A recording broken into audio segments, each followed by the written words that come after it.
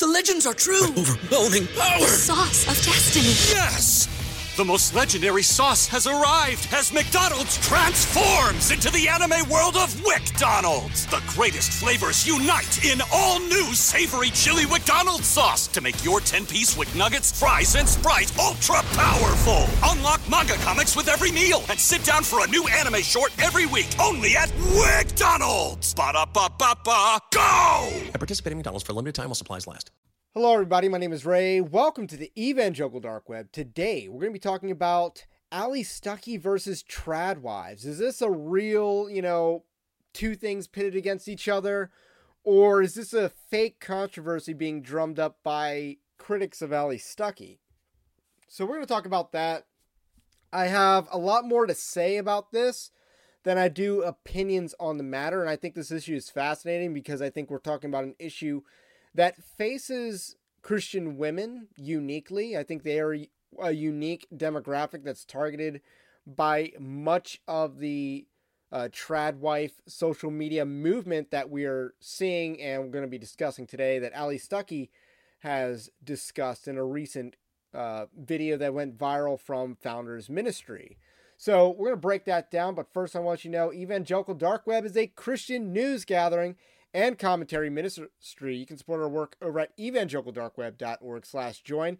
That's our Patreon-like system that gives you more access to more content and helps direct the research direction of Evangelical Dark Web. But the least you can do is like this video and subscribe to the channel or podcast if you are new. So these are the comments from Allie Stuckey. It's about a minute and a half, and I think they're pretty basic. So let me know what you think in the comments section below. The trend of being a trad wife or having a trad life on social media, which is really less about traditional or biblical values and a lot more about aesthetics. And obviously there's nothing wrong with living on a farm and making your own sourdough and homesteading and all of those wonderful things. But because this has become a trend on TikTok and a trend on social media, unfortunately, some people have made the mistake of conflating that so-called trad life and being a trad wife with being a biblical wife or a biblical mom or having a biblical life.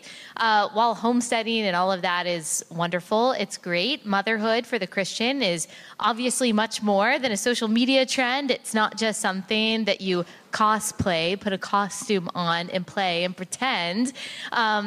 It's not just an aesthetic, it is a calling by God. And there are biblical standards, of course, that women are called to, but it is they're not standards that are set by social media. They're not standards that are set by a TikTok trend. They're not standards set by whatever social media influencer you follow that says, in order to be a good mom, you have to make your own sourdough. That's a wonderful thing, but you can be a great and biblical wife and mom without doing some of those things, which is good news for me because I like to buy my sourdough. So those were the comments, and I guess people took offense that I like to buy my own sourdough. And here's the thing, I will weigh in on that because, I do a lot of cooking. I'm actually not bad in the kitchen myself. And there are certain things that you just buy because it's too much effort to just make. Like sourdough is one of those things. I have seen the videos on the sourdough and just buy it. That is not worth to me, it's not worth the amount of time that you have to put in to make it. It is not something that is a little bit more complicated that I can make, like a cheesecake. Much more worth it to spend however long I do on that, or some cookie recipes that I do, because I can bake as well.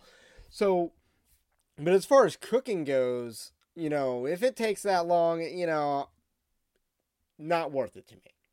So, that's my view on that. I do a lot of cooking. Fun fact about me, I've probably never mentioned on here before. So, with that said, sourdough, not worth it. I don't like sourdough enough to spend hours and hours and days making the dough. So, that's funny that she made that snooty comment, but she is responding to something that is a real phenomenon, I would say. So, there is a lot of reaction from this. Some people, I believe really just don't like Allie Stuckey. And so these comments that she has where she's talking about and critiquing the trad wife social media trend is basically just fodder for them to take out some long-standing or pre-existing beef with Allie Stuckey on. And I have no pre-existing beef with Allie Stuckey, so not really a factor in my analysis. But what I do know is a little bit about this trend with the social media trad wife thing.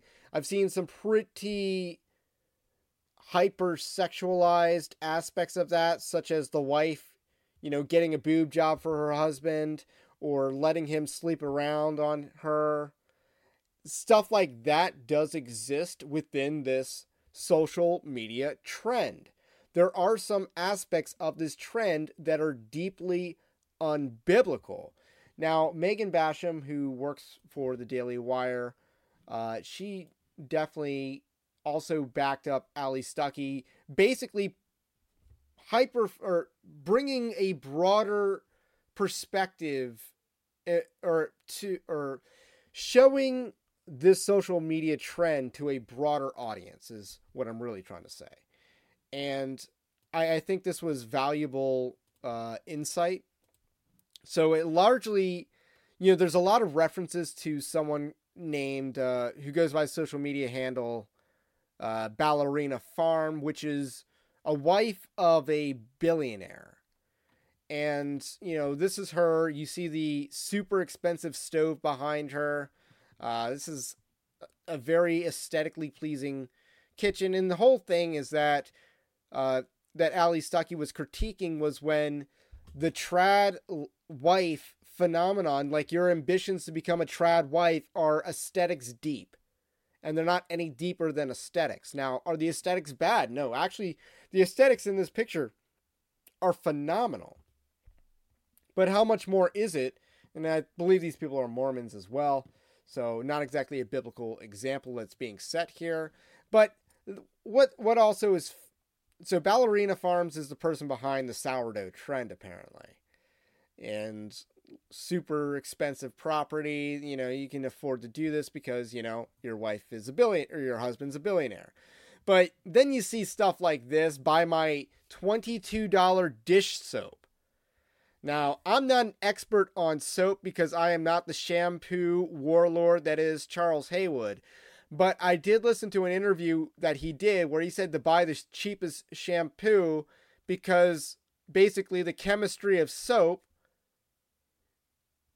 basically dictates that price has nothing to do with efficacy, is basically what he said.